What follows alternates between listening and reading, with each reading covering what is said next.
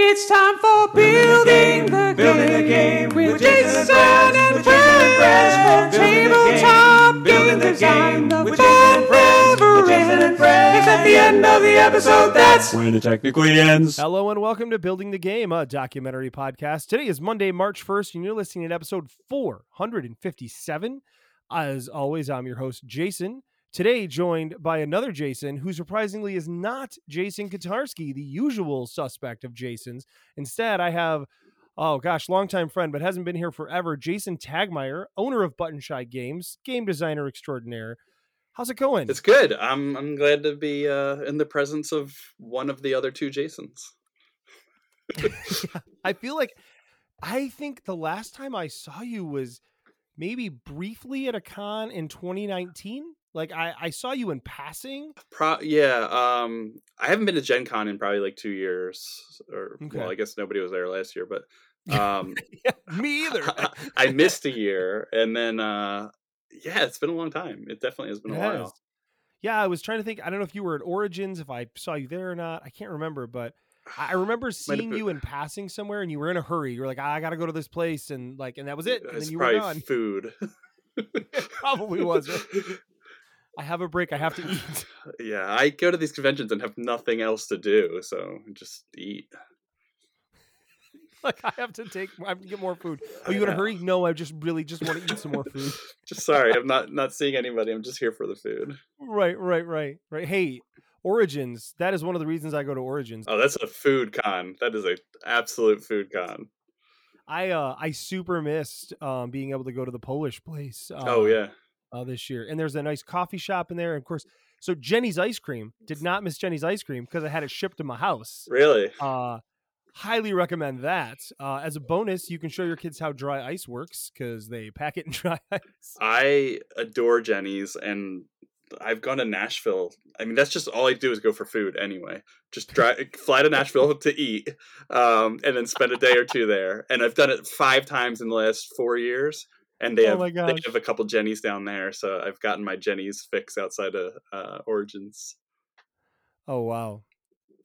I've always been a big fan of Jenny's as well, and but you can get it shipped to you I mean, it's like $70 or $80, but you get like I think like 6 pints or something like that, which I know sounds like a ripoff, but it's Jenny's. Yeah, it's like worth every penny. That's only like a quarter more than that they would charge there. But and it lasts a while because I mean it's just so dense and so rich that you can't eat a lot of it in one sitting.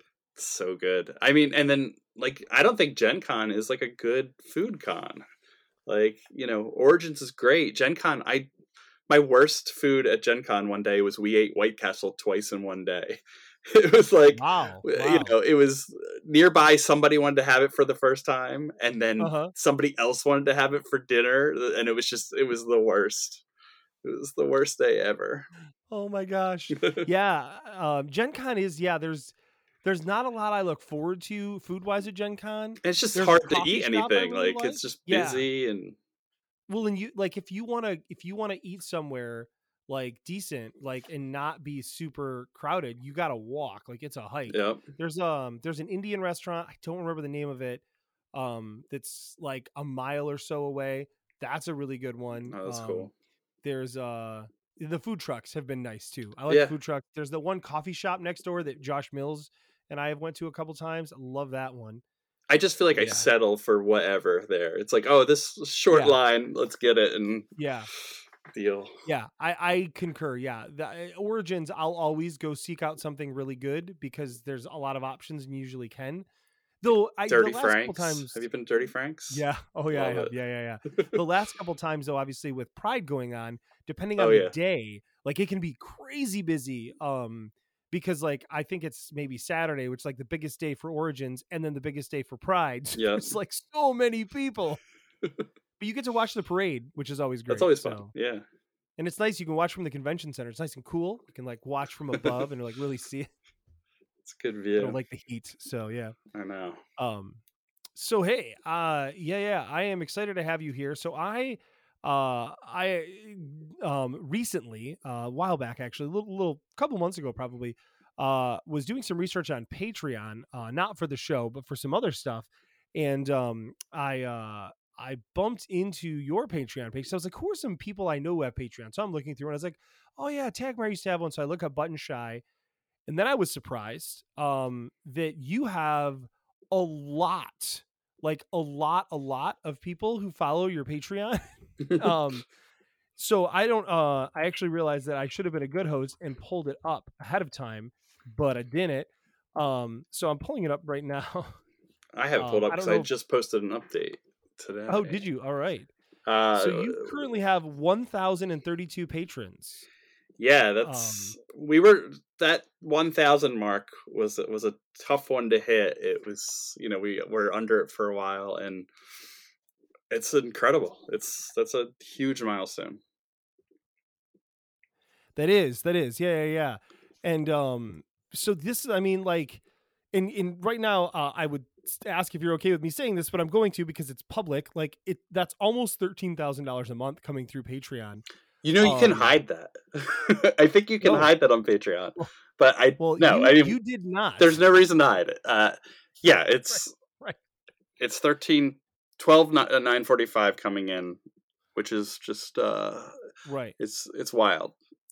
Well, when I mean, I don't know why you'd hide it because like when I see that, like I automatically like, oh, what is he doing correctly? I assume like, other industries might hide it because we're so used to Kickstarter and numbers being right up front. Yeah. I think other industries might be a little more, because a lot of Patreon is people using it for like their monthly income, and a lot of it is like, right. That's true. and we can get into it, whatever. But a lot of people perform, a service as opposed to what we do, which is giving out a product. So like, if it was like a podcast or something, you're performing a service for them and they're paying you, and it's sort of paying the bills for that. For this, for us, it's paying for the things to get made and shipped, which is a little bit differently. Right. Yeah, no, that's a good point.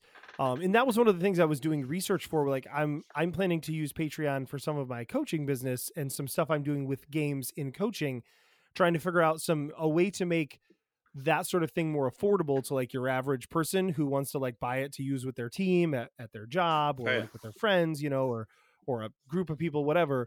It can be really not affordable. And I was like, oh, Patreon might be a really cool way to do this. And I would use it to get services and products, right? Like, because I've got some games I'm putting out that are fun kind of games that can be used for that sort of thing. And so I'm interested. I see that you've done lots of different levels, like trying to give people a lot of options. Did you start that way, or did you slowly like build out more and more levels as you went along? Because you have like, looks like 9 levels, except for the dollar level is gone now, it looks like. Okay, so our whole model, it went hand in hand with our business model, and that's kind of where this all started. Was we decided we were going to make these little wallet games, and the whole idea was like super punk rock. There's going to be these little tiny games that fit in your pocket. They have, don't have covers. They have, just a solid ink screen print on the front of the wallet. So everything was this like whole punk rock idea, and it all kind of went hand in hand with like zines and subscriptions and things like that, where you're part of a band's fan club or anything like that. So I saw Patreon was kicking around probably around 2014, 15, whenever, 16 maybe. And it was like the alternative to Kickstarter in that it was good for recurring projects. And I was like, these games are going to come out every single month. We're going to kickstart them, but Patreon's awesome because people can just get all of them. You don't have to kickstart them. You can just subscribe and you'll get every game in your mail. And because they're small, they fit in these little envelopes, and we started making all these extra things like these little postcard games to give the envelopes some rigidness and hold everything together. But it was really that the product itself having repeating every month, and Patreon being this monthly subscription, it all fell hand in hand as other like box services were coming out where you can get whatever of the month, and you can get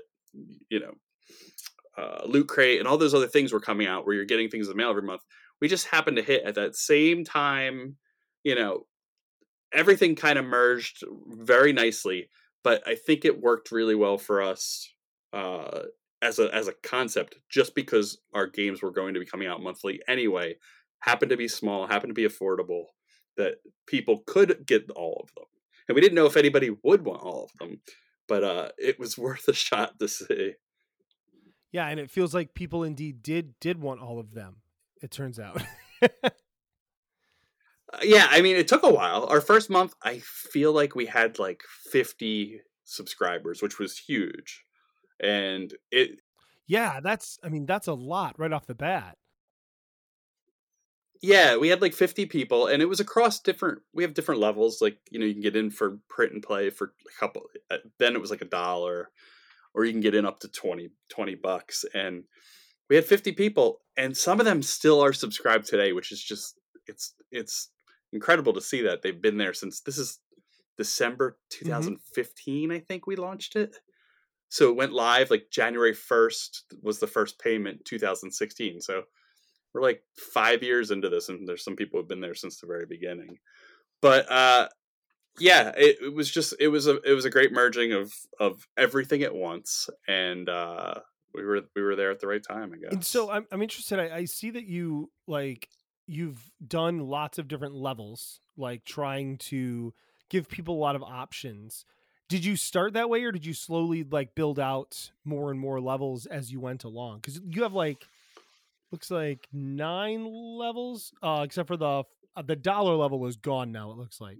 The dollar level's gone because it was silly. It was you can get print and play games for $1, but what happened was, like, you could jump on for $1 and get, like, if you go, Patreon's weird. It's a weird service, and just for anyone using it, and for you, just me to you, there's some weird stuff in there. Like, the way stuff gets unlocked, like, you could subscribe today, and then you get all this stuff unlocked before you've even paid any money or whatever.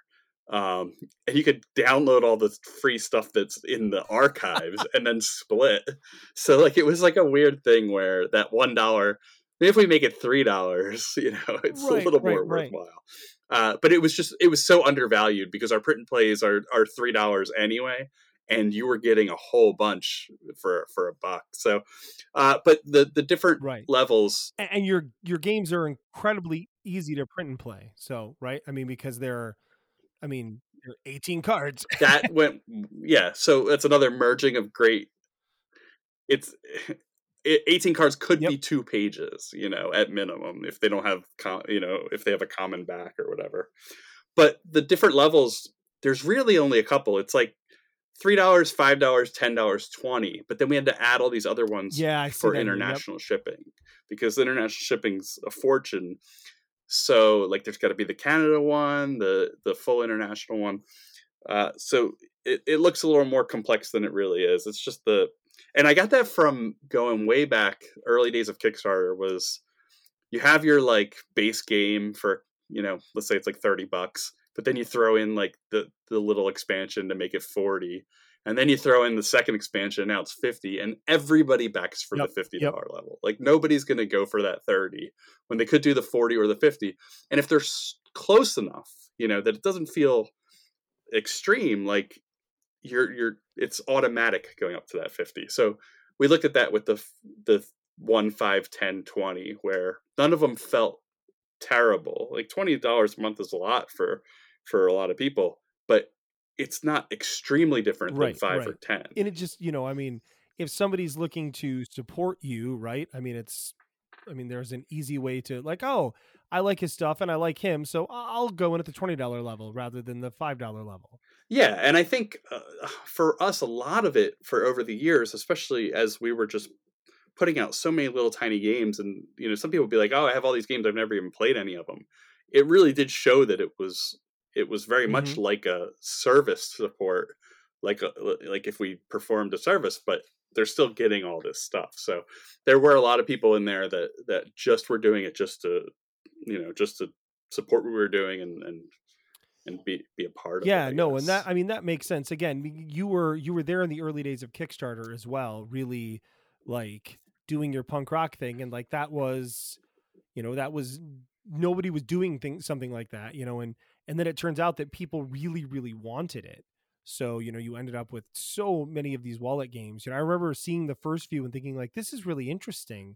I wonder, I wonder how long this will last. And like, it turned out that wallet games are evergreen. Like, people really like wallet games. Yeah, and like it's funny because it's 18 cards only. We've done a couple components here or there, like provide your own coins or something, but there's been some people who are like, how many more games do you think you could do that without using up all the design space in 18 cards?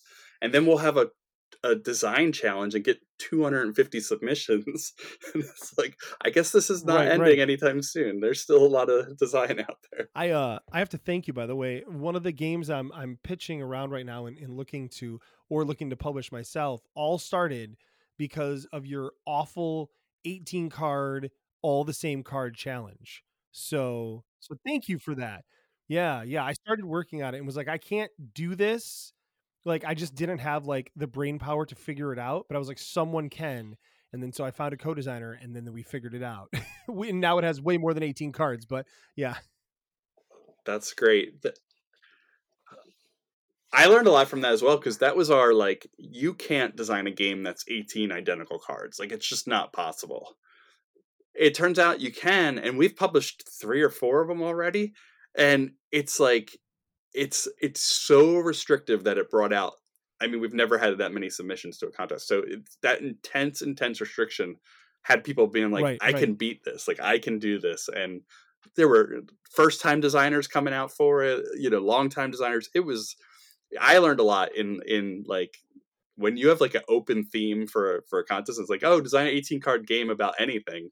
We get like a third of the amount of the submissions as we do like design an 18 card where, one of the cards has to sit on your head for the entire time. Just if you get super ridiculous with it, people think that they can beat it and really get charged up, which is great. When you think about it, right? Like, one of the things that we talk about on the show a lot with games is, and one of the things like kind of my mantras for designing is to make the players feel clever, right? And that's the exact same thing you're doing. You've basically made this contest, which is like a game in of itself, and you're making people feel clever by saying, break this system.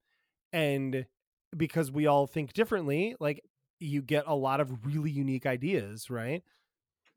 Yeah. I'm still looking through that list of games to publish, because I mean, the whole thing came about because if you publish a game that's identical cards, you can print, add one card onto a print run, and for every 18 copies of the print run, you're going to have an extra copy of this game. So like, we could have a card, the way we do our print runs, there's always extra cards. So like, we could throw on 5 new, identical card games every time we do a print run and have like these small prints of them. It was such a cool concept from a production side and a design challenge side. I'm curious about where it goes from here. Right. And see, that's one of the things that I love about the way that you work with Button Shine, just as a designer, is that you thought, well, we have this spare card. Let's just figure out how to turn it into a whole, you know what I mean? Like, that's not a lot of publishers are jumping on that spare card. They're like, I'll just put an advertisement on it, or I'll just make a piece of artwork on it. You know what I mean? And you're like, no. I'm going to print more games. I'm going to print a new game. I'm constantly trying to figure out what to do with that extra card. And it really came down to math. It was just like, okay, if we have a game, like our game in Vino Morte is wine or poison. So it's really 2 cards in the game, but they're just repeated 8 or 9 times each. And then we have other games where there's a card that's in there 8 times and then like 2 other cards that are in there a couple times. So I'll like really get down to these print runs and look at what's left over, and can we reprint this game that has enough repetition in there? Or can we print half the game? And as long as, it doesn't have common backs, we can print the other half on the next time we come around. So I'm always looking at that stuff. And this is great because you get the entire game in a single card. I love it. So I'm reprinting like in Vino Morte on every print run that has 2 cards. And I'm reprinting, any of these Interceptor, the one that won the contest for identical.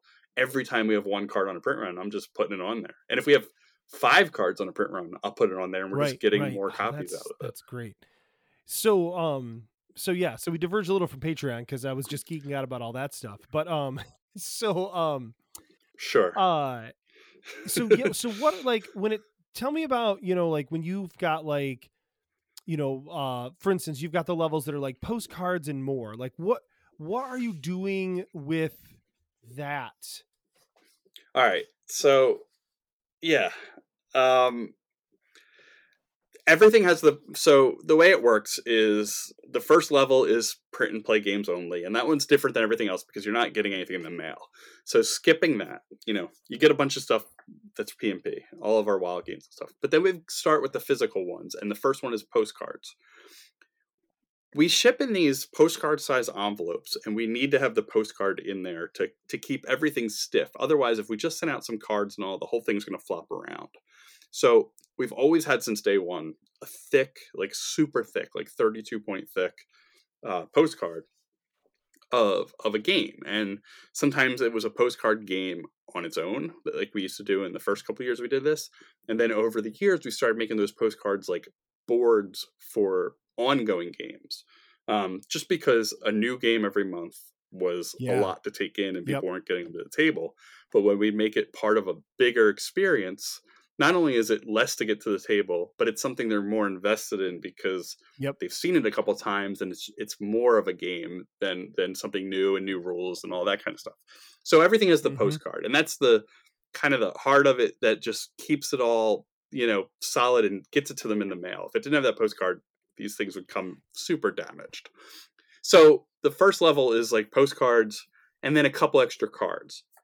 So we try to do like little promo cards, little like sometimes we'll do a game that comes out over the course of like 12 months. So every month you get like a card or two, but there's rules for that where like everything has to be playable.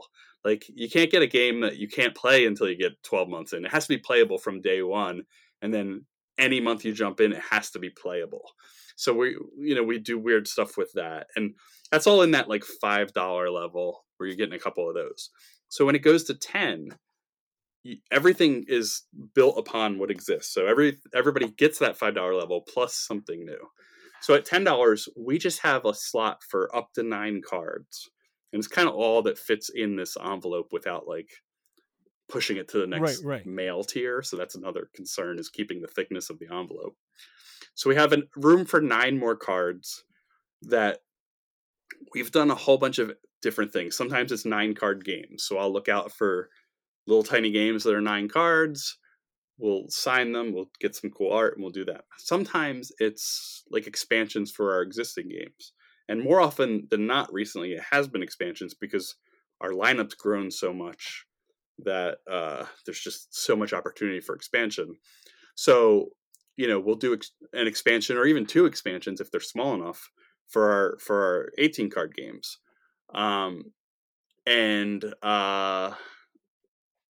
Yeah, so that's the $10 level. So it's a 9 card slot, up to 9 cards. Sometimes it's 3 and 5, whatever it is, it caps off at 9 cards, and you're getting this extra stuff. And the cool thing about the expansions is we print expansions that we wouldn't normally be able to print because a game went to Kickstarter. We did an expansion with it for the Kickstarter, and then usually like you don't do anything again until you like kickstart it again for some reason, like a big expansion or whatever. But we have the opportunity with the club to do little tiny expansions ongoing over and over and over because the club funds it. So we don't have to pay, we don't have to bring up the funding on our own. These customers that are supporting the games are directly, responsible for getting more content for some of these games. So some games have gotten like 4 or 5 expansions out of it just because we can do this every month and we have the flexibility to spend their money on whatever, cool content we can. And, I think we've gone overboard with expansions and gotten less of those cool, unique one-off games. So we're kind of shifting back to just playing with those numbers constantly, too many one-off games, they didn't play them, and then too many expansions. And then you kind of get stuff that for a game that you might not like or something like that. So we're constantly balancing that. And we're in the current shift towards a few more unique games per year than what we've had. And then you get to the $20 level and it's the same thing. the postcard and all that stuff, the expansions or little 9-card games, and then you also get one of our wallet games. And the wallet games are one a month, every month, and it kind of drives everything. And they usually retail for $12, and sometimes they have expansions that are a couple bucks, but you get those with it. So it's like a super deal at that $20 level because you're getting the wallet game and all this extra stuff. And you're kind of going all in. There's nothing that will release that you'll miss. So and the other thing about all of these is we've done it. I mean, it's all break even. There's no possibility for profit with the amount of stuff we shove in there, because we also give like web discounts to everybody. So, if you buy games off our site, you're getting them for cheaper. If you buy games on Kickstarter at any of these levels, you're getting them for cheaper. So we've just like loaded everything with, we're going to give away and pack these envelopes as much as we can, just because we can, because this isn't our income. This isn't, the service kind of Patreon where we need this money to work. This is our like way to make cool stuff, get it out there, and hopefully make some money on the other stuff in different ways. It's funny, the postcards, I remember when you first started the postcards, because the first year you did the movie series of postcards, and I was lucky enough to design one of those. Yeah, it was Cult Films. Yeah, that was so much fun. It was, we picked a theme for the year, and every month was a different designer and a different artist. And that year was Cult Films. So you did Big Lebowski. Big Lebowski. Yes, I'm looking at the postcard in my like shelf of published games. I have that off to the side over here. So I love the artwork on it. It's so good. And that's the thing that we've kind of gotten away from, because working with a new designer every month, working with a new artist every month, trying to hit those deadlines, not being ahead of it at all. We were never 2 months, 3 months ahead. It was always like, we need this done for yesterday's mail. It was so difficult, and it took years of that struggling to realize, oh, maybe we need to make these a longer thing, a longer experience across a couple months. But they're so much fun, and looking back at them, it's just, I'm very nostalgic about that time, because it's so passionate and so ambitious, that it's cool, and it makes sense that some people kind of latched onto it. So when it comes to how you grew from 50 in your first month to over 1,000 now, what really, like, obviously you have some good options, right? You've got some good choices out here. You've consistently added stuff. What really do you credit though towards, like, specifically, did you do things attempting to get more patrons? Yeah, I think a lot of it came down to, we have like a pretty good system between Patreon, Kickstarter, and our website. Those are the 3 places that we sell stuff. We don't normally sell in stores other than the ones that we sell directly to. The bulk of it's all online: Patreon, website, and Kickstarter. So every Kickstarter, we have the Patreon backer level. So for $1 you'd back, and because you're in the club, you have a secret amount that you're going to really pledge. You're going to change that $1 to $8 or whatever it is based on your level. You get your discount. So we've got a lot of people that'll back at that level, which is great for Kickstarter, because you've got your direct customers that are backing on day one, which always boosts your campaign and gets it going nicely. But it's the first level, so everybody that comes to Kickstarter sees that. And every Kickstarter says, for more information, scroll to the bottom. And then at the very bottom, we describe what the club is, what you get, what's being featured currently, and put a link to it. So if we do Kickstarters, 1 year we did one every single month for the year. In other years, we've done 4 to 6 to 8 per year. But every single time we do that, it's kind of refreshing the link in front of all these people's eyes. And I feel like it's better than any kind of advertisement, because it's direct to the people who are already buying your games, just telling them a potentially better, cheaper, easier way to buy the games. and get more, which everybody on Kickstarter already wants more. Like Right. that's Yeah, I mean that's why you're on Kickstarter, right? everybody Is wants more. because you So want more, and that's that why you'll buy the $50 level instead of the $30 level because you want the yeah, extra stuff. exactly. So this is the way to get even more stuff, and some games we're going to expand them down the line even more. So check out this club. But the constant repetition of that, I think I credit constant repetition for all of my success. In anything that we've done for Button Shy, it's that we've been constantly putting stuff out, not breaking our monthly goals. Even though things have been late and things like that, we've still had our games out accounted for every month and things like that. But it's just you can't miss it, and if you miss it once, you'll catch it the next time around. So every time I do a Kickstarter, we pop that link to the club, and it's been a natural growth because we're never like really pushing anything. We're just kind of putting it there and saying this is a thing, and here's the details. So it's been a slow build to that 1,000 patrons, over the course of 5 years, but it's been a manageable, super great build. But I credit a lot of it to just that Kickstarter repetition. We don't even share it anywhere else. There's not even a link on our website or anything like that. So Kickstarter is kind of the way to find out about it. Yeah, I mean, and then I guess some people discover it on Patreon like you did, because there's you dig around for board games and kind of see what's out there. I dig around for board games because I'm like, I want to be in a club like this. Right. I run the club, so I don't get to have all the fun. Something that makes me feel really good about kind of what I was thinking was, my thought was to do a lot of little Kickstarters for every game that I've got, like that you can use, and then use that to try and funnel people towards Patreon. So it's great to hear you say that does help. Because I thought, what a good way to get a little bit of attention for the game, get a little upfront, money out of the game, and then have the game, available for print or for, actual physical. So one of the things I'm curious about, because of the amount of cards you're printing all the time, constantly, I'm assuming there's no way you can go overseas for that. Is that correct? We order from China and America. Okay. We do. Oh, okay. We get there's a couple printers we use, and whichever one is best for the job, the fastest for it. But we'll get stuff from China, but we'll get it airshipped here. So forget that 3 months on a boat. It's $700 to get it here in 3 days. But it's it's a third of a pallet, so it's not like right. You're dealing with obviously very small games. A third of a pallet is 5,000 games for us. Wow. Yeah.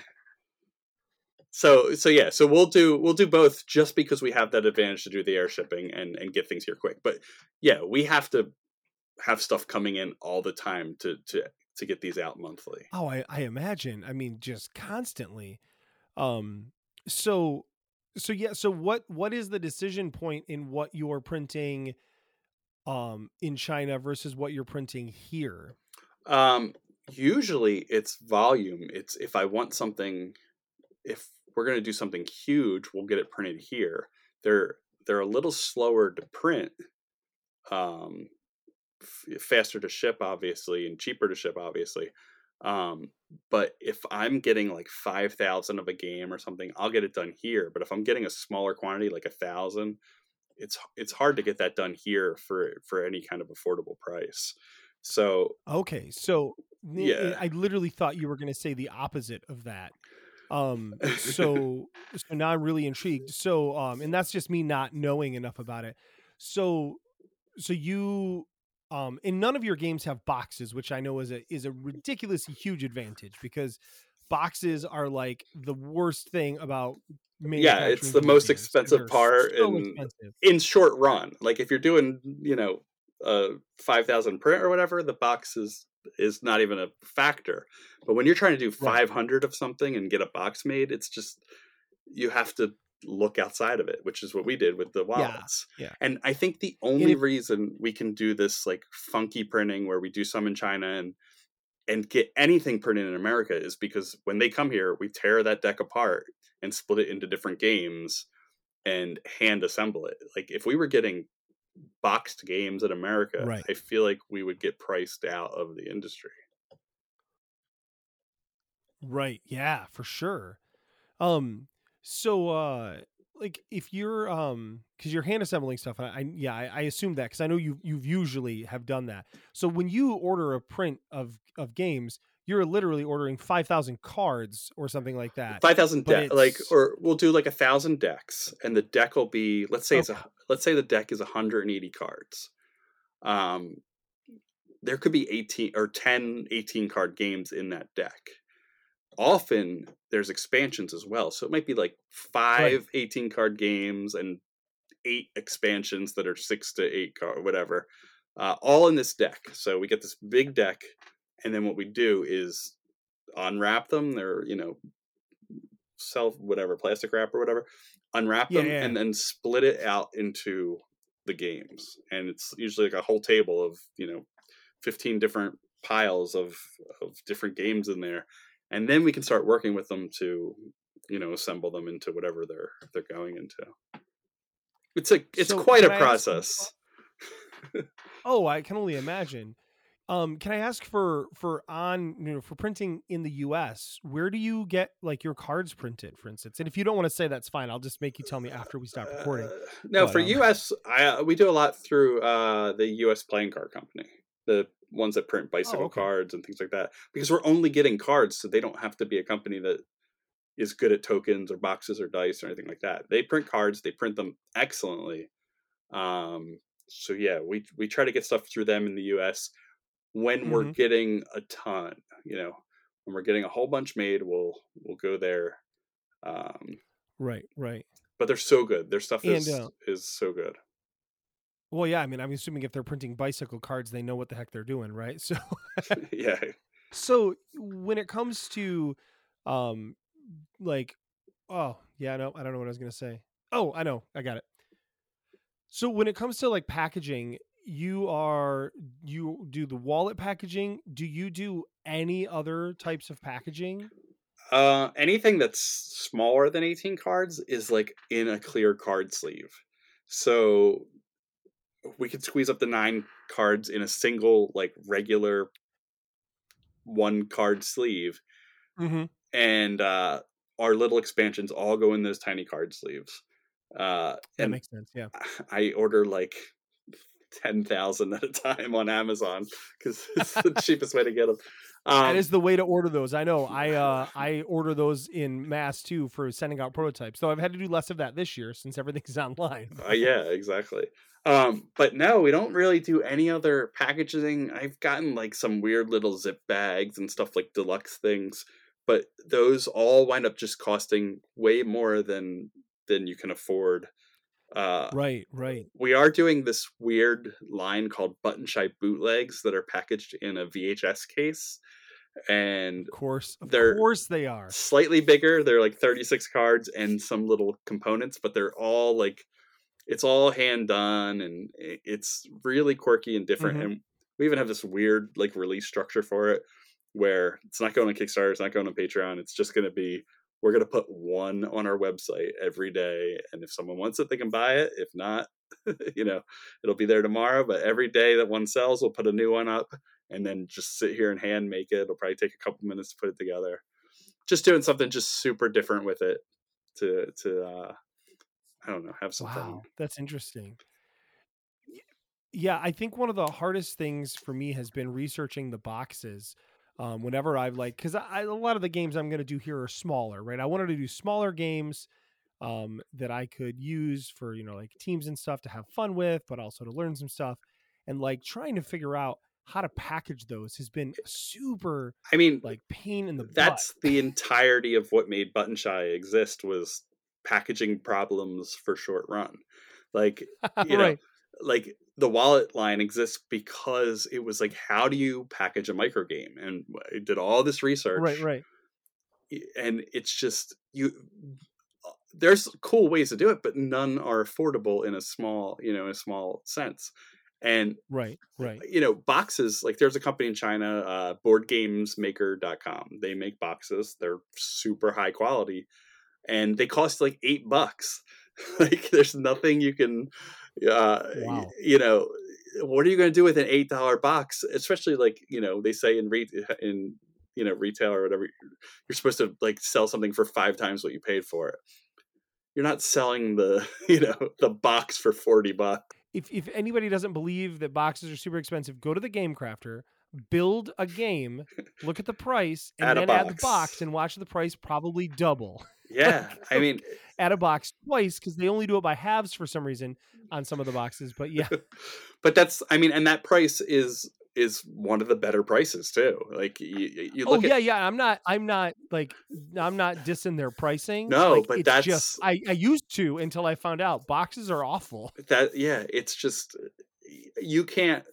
There's no way to do a short run box, so you have to look at things that aren't usually a board game box, and then you have to look at ways to like how are you going to get your audience to accept this thing that's completely different than what everything else has this glossy full color box that looks amazing on the shelf, and as a small publisher you can't afford that, and you have to do something that either looks so different that it makes sense.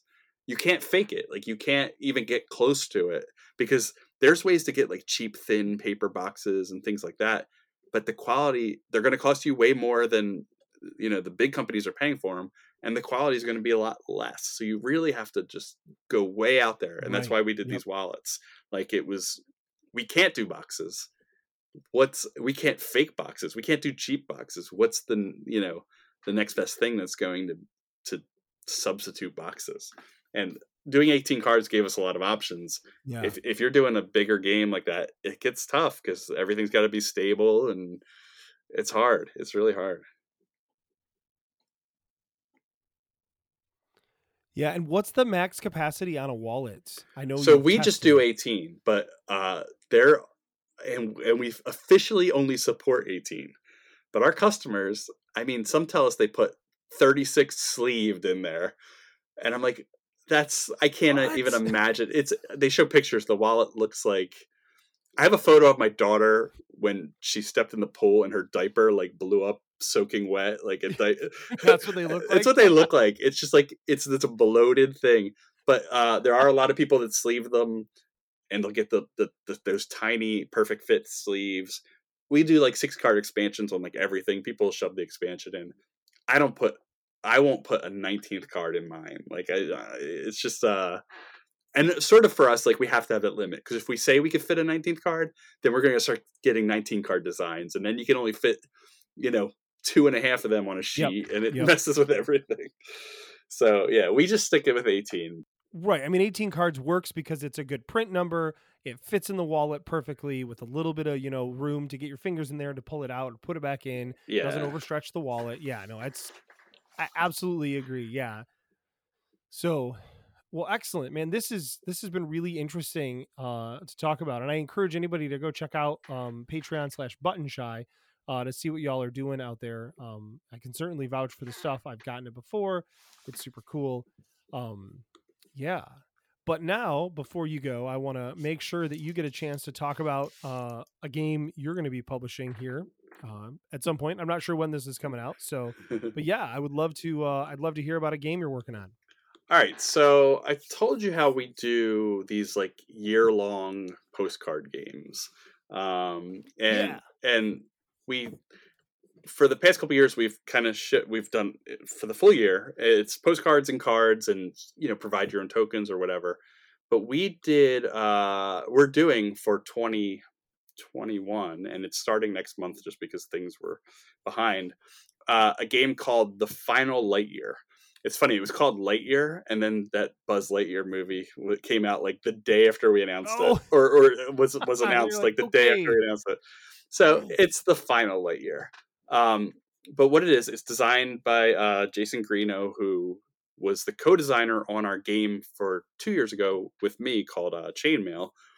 So he's my old co-designer on that, and he's my co-owner of P&P Arcade with me. But so Final Lightyear is this solo 1 to 2 player space battle game where every month you're going to get a postcard that is on one side it's a boss and on the other side is a map. You have a couple ships, you get these enemy ships, and you get all these cool little crew and different ship gadgets and things like that. But the whole idea of it is you're trekking through a level 1, level 2, and level 3 enemy in this single game. It's all dice based. The core of the game to me, like the crux of this game, is how do you upgrade your ship and stock it with this crew so you can survive this like third battle with this boss. Like the little battles to me, they're cool, and that's the game. But really, I love it as this like, how am I going to build my engine so I can beat this boss? And the way that the product works is really cool because you get a new boss, a new enemy, all that stuff every month. So after you have like 2 months, now you've got this really cool variable system that you can mix and match. When you get 3 months, it just continuously expands. So by the time you have 12 months of this, there's thousands and thousands of variables that you can, set it up with. And it's a cool variable system. We got this really cool artist on it, and it just looks really cool. And it's going to go for a year, and it's part of that $5 level, which is 100% break even for us. There's no money to be made on, putting anything out at $5 and shipping it and fees coming out and all that stuff. So it's super. Right. It's like there's no budget for it whatsoever, and we've gone all out on the budget. So it's a cool game, and it's coming March. I think we start shipping March 15th. But you could join in. That's the cool thing about it, is you can like sign up in September, and you're going to get enough to play a game, and then you can play from then on. So it's really cool. A cool variable system, and we've done that for a couple of years through different games, and that's the newest one. Do you make your postcard games available? Like, would that game be then purchasable like at a higher price after the fact? It's weird. Or if I start in September, can I go back and buy?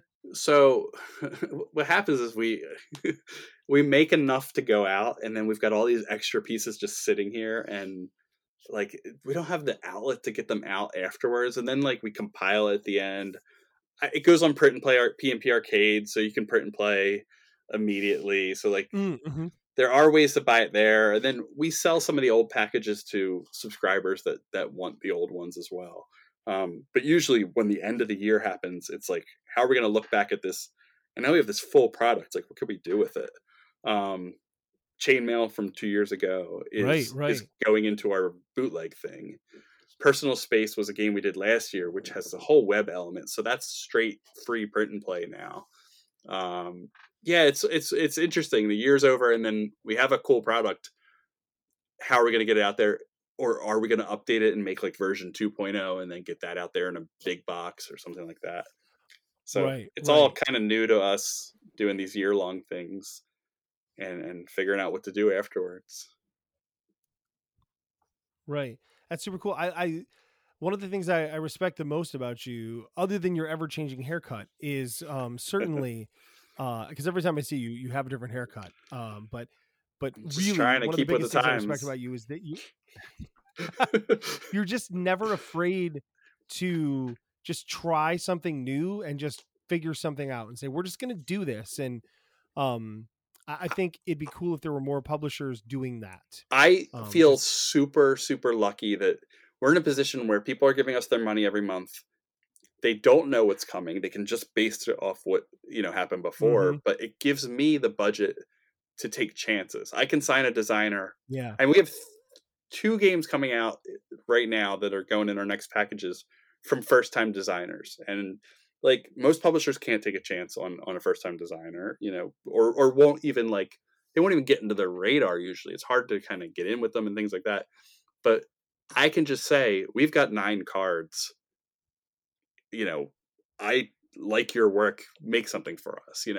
I have that amazing position that nice. Is nobody has that position. And if that game is if it's just going to satisfy a small number of people, a lot of our patrons are just happy to get something cool and new and hang on to it, and they'll eventually be able to play it. There's not a lot of complaints when it's like, it's not their favorite player count or it's not their favorite theme. I can take those chances, and there's a level of trust that enables me to do that, which I'm so fortunate to have. Like like I can direct game design and direct, product design, and everybody's kind of on for that ride. And I don't ever like forget that or take advantage of that or anything like that. That's super cool. That's well said. Well, thanks again for hanging out and chatting about everything you're doing right now. So, hey, listeners, if you want to get in touch with us, you can reach out to us at buildingthegamepodcast.com. You could join our Discord channel, which I would highly recommend. You can find that on buildingthegame /Discord. You can also email us at buildingthegamepodcast@gmail.com. You could call us at 770-TEL-BTG. You can also find us on the Twitter, of course, at podcastbtg. I am at JA Slingerland. Tagmeyer, what are you currently using for your Twitters? I think you have a couple, right? J Tagmeyer for myself. It's JTAGMIRE, and then Button Shy for the company. Okay, that is what I thought they both were, but I'm always like, sometimes people think, no, it's different now, and then I sound stupid. It's Jason's Games. Right. With I assume all the S's are Z's though. Oh, it has Jason's Games, or just like yeah. It's easy, like, so games is it's cool. Or like back in the day where you had to have a publisher name, but you were just a designer. So my old one was Champion Land Games. And who knows what that is and why and yeah. I do notice that a lot though. You're right. A lot of designers are like, here's my company name. And then eventually they got to switch it off to their real name because they start publishing for other companies. Right. So it actually, their name is what matters. Exactly. So, all right. Well, hey, everybody. Thanks again for listening. And until next time, good night. Good night. Building the game with Jason and friends. With Jason and friends. Building the game with Jason and friends. With Jason and friends. Dial 770-TEL-BTG. Please don't use the email.